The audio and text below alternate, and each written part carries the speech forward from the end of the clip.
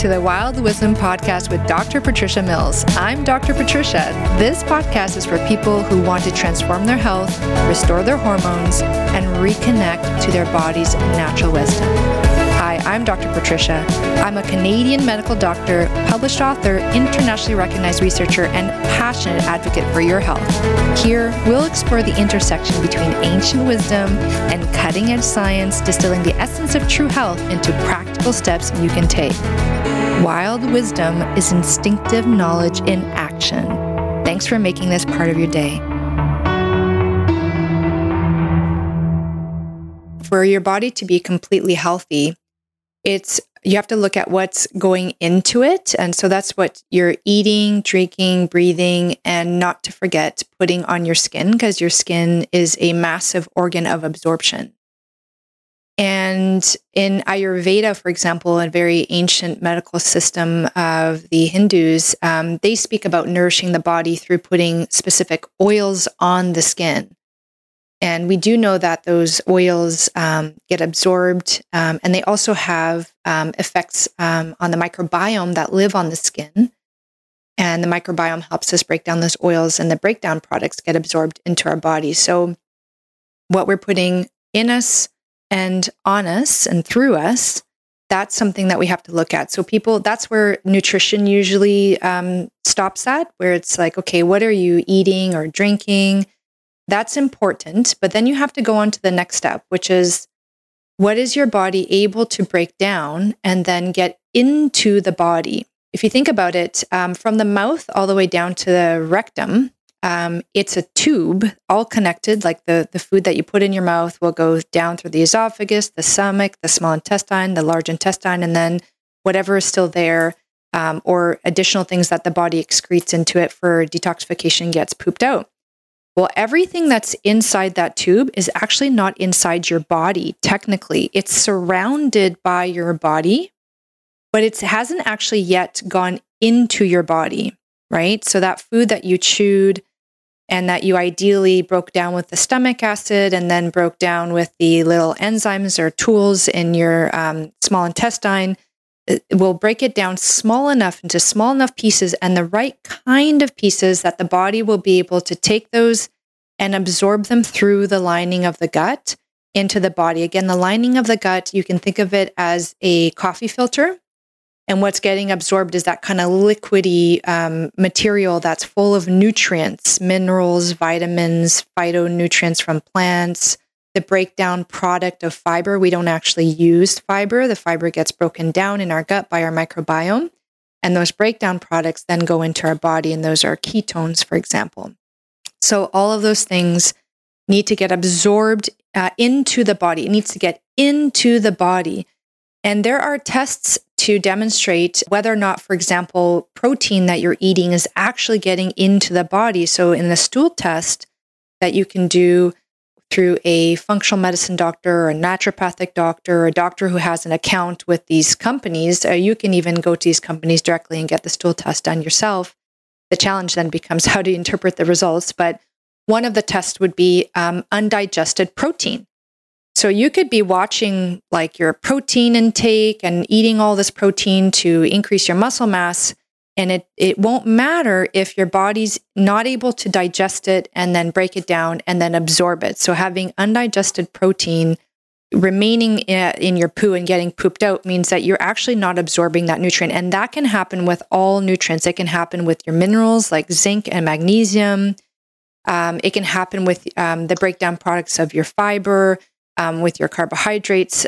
Some are better absorbed than others, but if you have lost your digestive power, it's been affected in some way, for example, by stress or medications or toxicities like mercury, that'll affect your ability to actually absorb your food.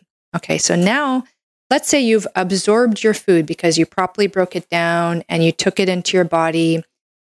And now the question is, it's in the bloodstream or it's in the lymphatic system, one of those two places, okay? And so like fats tend to go more into the lymphatic system, for example. And those become highways that transport those nutrients throughout your body. So when you do a blood test, what you're looking is what is being transported on those highways in your blood, okay? However, that's not where the magic happens. Like if you think about the nutrients, like the materials that are being transported to the factories are your cells. So inside your cells is where those nutrients are actually used. They're not used in the blood. They have to be put into the cells, right? And the cells are what make up your body, like at the smallest level, not the smallest, but at a very microscopic level, it's all the tiny little cells that are linked up together, and all the multiple cells make up the liver, and other cells make up the skin, other cells make up your ovaries and your testes. And so it's these cells that have to take in these nutrients and use these nutrients to create the chemistry of life.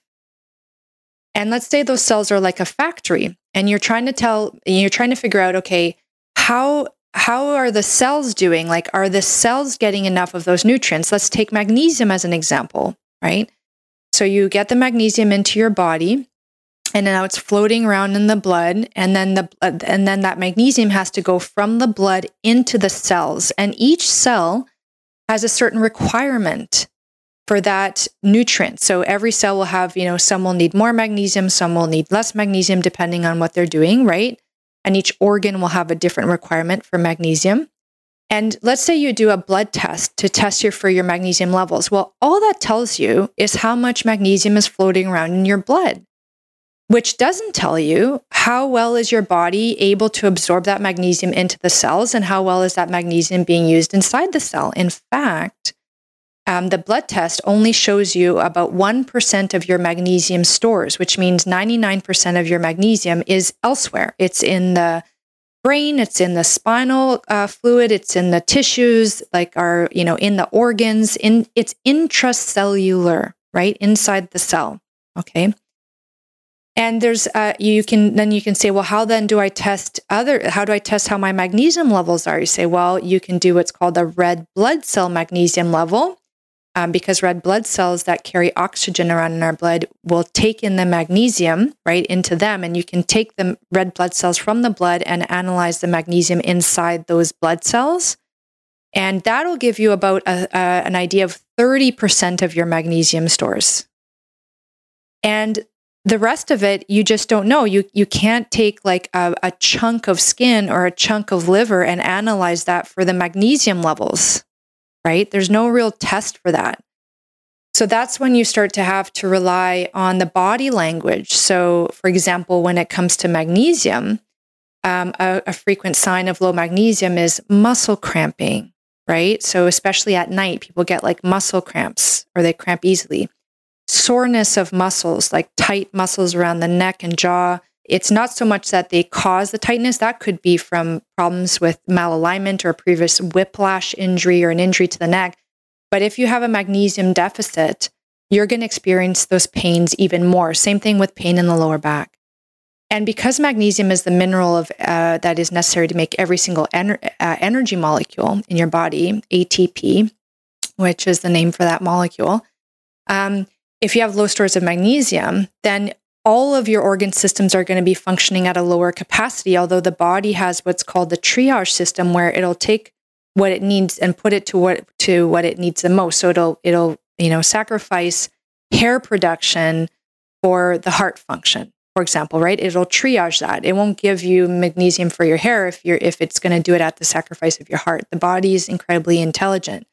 And Dr. Bruce Ames is the doctor who put forward this theory, and there's quite a bit of evidence to support that theory. And for each person, that triaging is different. So some people will experience low magnesium as the muscle cramps. Other will experience that as problems with fertility, right? Because you need energy to make hormones. Others will experience it as hair loss. Other will experience it as problems with the heart, like arrhythmias, like problems with the beating of the heart, and I could list every single problem in the body because you need magnesium to make every energy molecule, it can affect anything and everything. And I use magnesium as the example, but that happens in the case of everything. So protein, for example, right? So you could be taking in a lot of protein, and if you're not properly digesting it, Well, there's the body language is what you get from the undigested protein. So you can get a lot of constipation and flatulence and bloating because that protein ferments in the gut. So you can get a bit of like a bloated belly from that. And the stools can smell and the color can be quite dark, for example. And then because you're not getting enough protein in your body, you can actually start to lose muscle mass. And that's something that happens as we age, because as we age, we do lose some digestive power, like the acidity in our stomach that is necessary to help with the breakdown of protein. So we don't break it down as much. And more of it stays in the gut rather than getting into the body. And then you start to lose muscle mass. And so there's a recommendation that people over the age of around 60 should increase their protein intake. This is one of the reasons. And one workaround is to actually address the underlying problem, which is the decrease in digestive power, and to actually improve the stomach acidity when you're eating these protein meals with things like HCl betaine, which is a supplement you can get over the counter. And there's protocols to discover how much of that supplement you need in order to properly break down your protein. And that's something that functional medicine doctors and naturopathic doctors are quite familiar with. So you are what you put through you and in you. You are what gets into you, and then you are what goes from the blood into the cell. And so what that means that the doorway from the blood into the cell has to be healthy. So the membrane, the lining of the cell, you can think of the cell as kind of like a sac. And that sac is made of an oil, a fat-like substance. Okay, so it's made out of fat rather than water substance, right? So, and it's got two layers to it. And in order for things to get through, it has to pass through that membrane to get into the cell. Okay, some of it diffuses through. It just kind of passes through on its own. It doesn't require energy. And some of the minerals and nutrients need to be actively transported in, like special doorways, like a lock and key, like a special knock.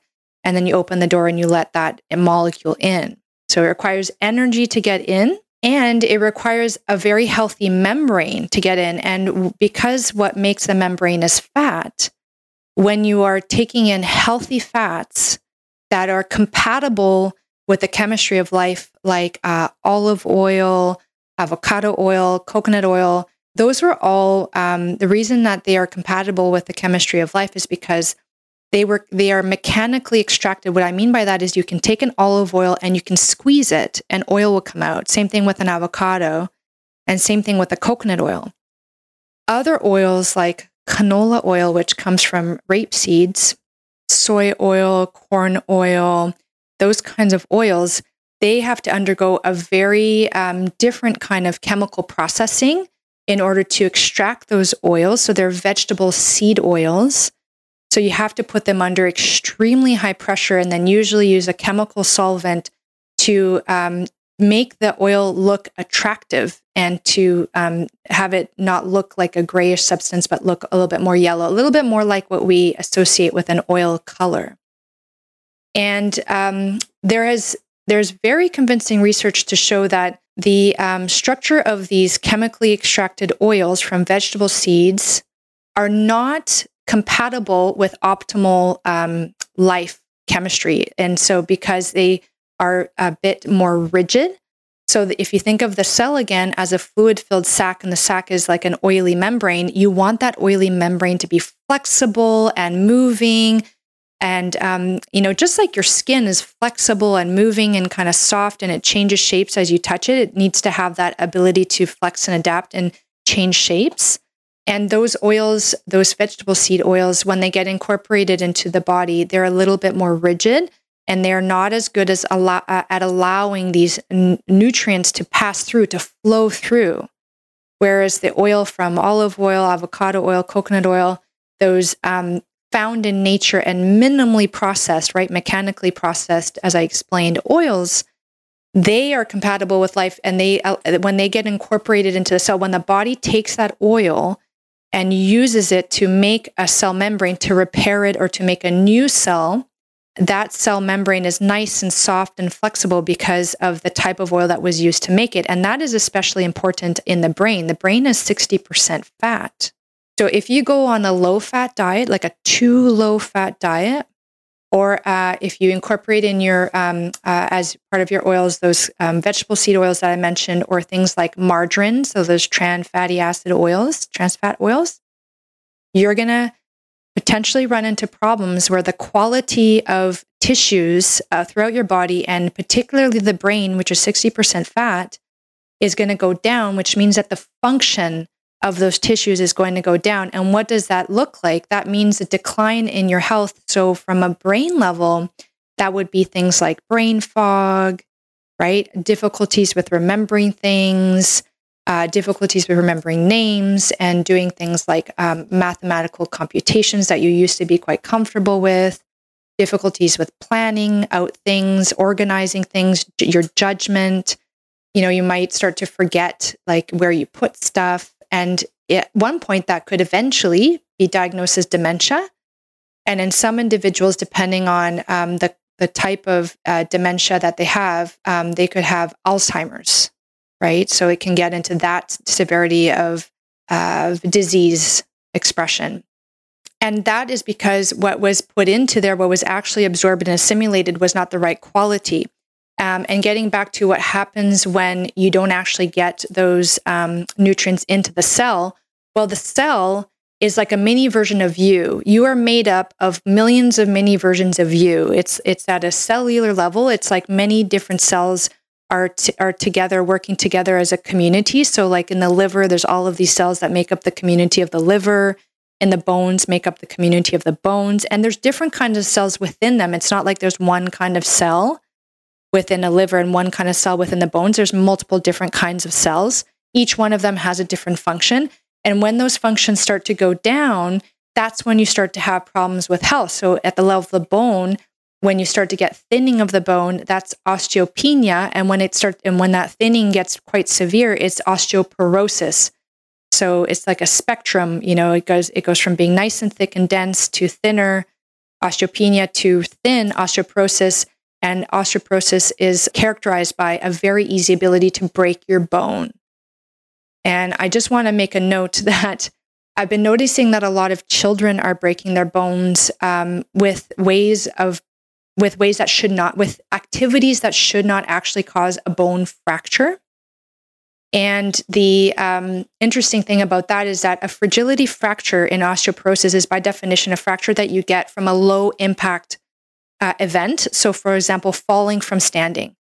Typically, if you fall from standing, you shouldn't break a bone, right? You dust yourself off and you get up. But as we get older and our bones get more brittle, like thinner and more fragile, they are more likely to have a fragility fracture. And I've been seeing what would technically be classified as a fragility fracture in children. So a child should be able to jump from one level to a lower level that they can manage without breaking a bone. And I've seen children breaking bones with jumps that are not that high.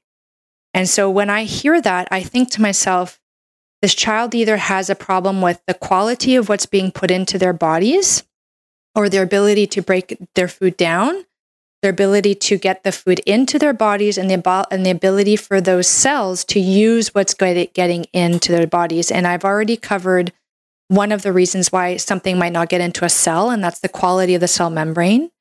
The other thing could be a toxicity. So if you have, for example, heavy metals like mercury and aluminum, arsenic, and those things, those can interfere with cellular function, the ability of the cell to work appropriately.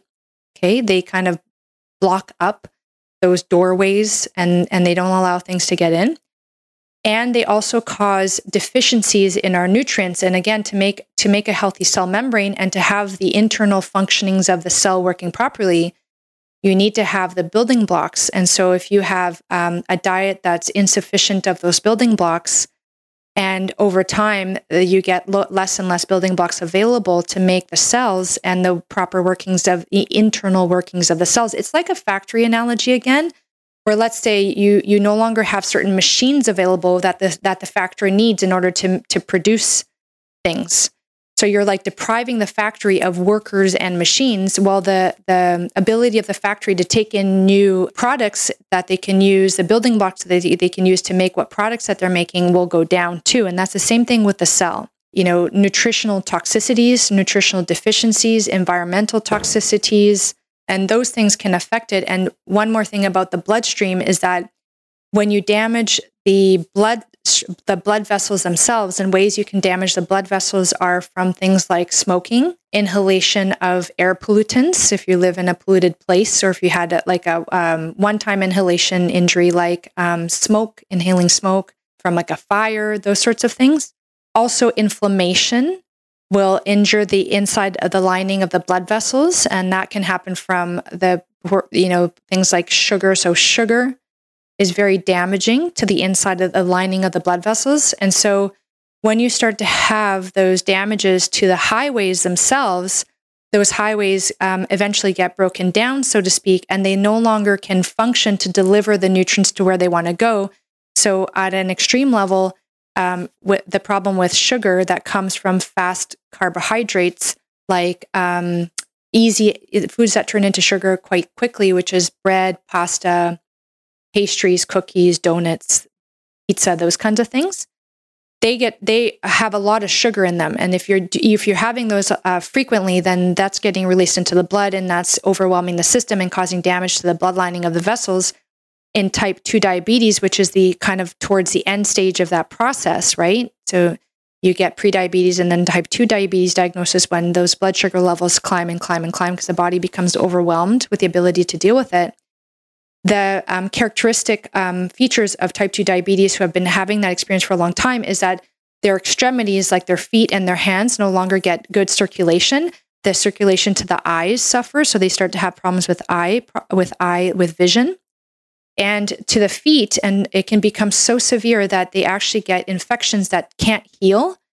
And then the skin breaks down. That's called an ulceration. And that eventually leads to amputation. 50% of amputations in North America are from type 2 diabetes as a result of that bloodstream, blood flow being affected. And so it can no longer carry nutrients to the feet. It can't even carry the immune cells, which are responsible for fighting off infections, and that's how an infection can take hold and not be healed.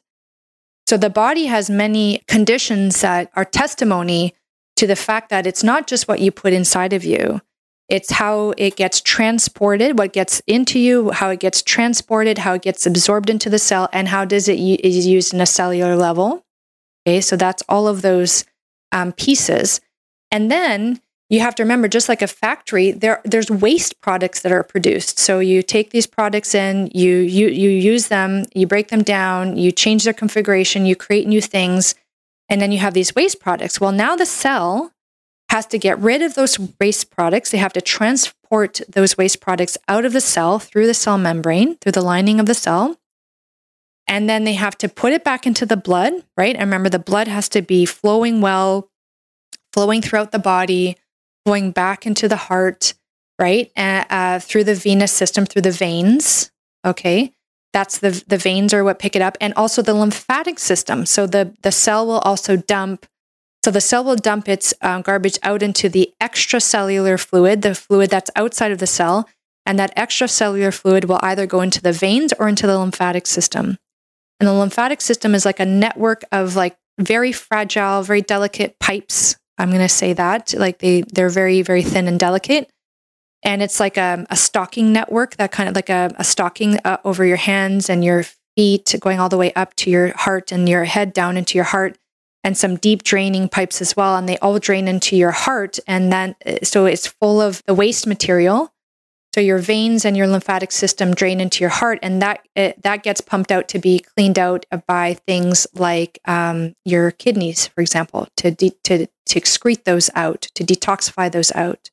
Whatever you're not eliminating, you're keeping in. So it's staying either in the cells, it's staying in the extracellular fluid, and that's when you start to see swelling, like, that kind of puffiness, or what's called lymphedema. So edema is fluid building up, and the lymphedema is very classic for when it's building up in the lymphatic system as a result of the lymphatic system not working. And oftentimes that is experienced like in one arm or one leg or both legs, and typically one important way that can happen is when you have breast cancer and you have a portion of your lymphatic system is removed when you have the surgery to remove the cancer in the breast. And then that arm can no longer be drained through the lymphatic system. And women with breast cancer who have that kind of surgery will frequently get swelling of that arm because there's just a buildup of this fluid that can't be cleared.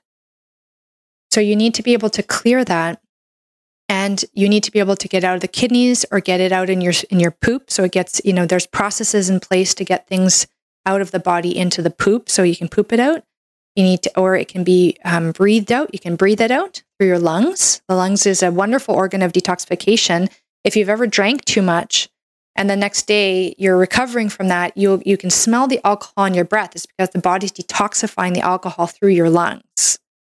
And also through your sweat. Things get detoxified through your sweat. And also, again, using the example of alcohol, if you drink too much the next day, you may not smell it on yourself, but other people would smell it to say, wow, you really smell like alcohol. You're basically sweating it out through your pores. And your body's doing that with a lot of things all the time, which is why supporting those natural systems of detoxification is so key, because you are not just what you eat and absorb and assimilate into your cells, but you're also what you do not eliminate. And when your elimination is for elimination of things that no longer serve you, and when those things start to build up, you have a buildup of a lot of things that do not serve you in your body, and that's going to cause a problem in your body functions.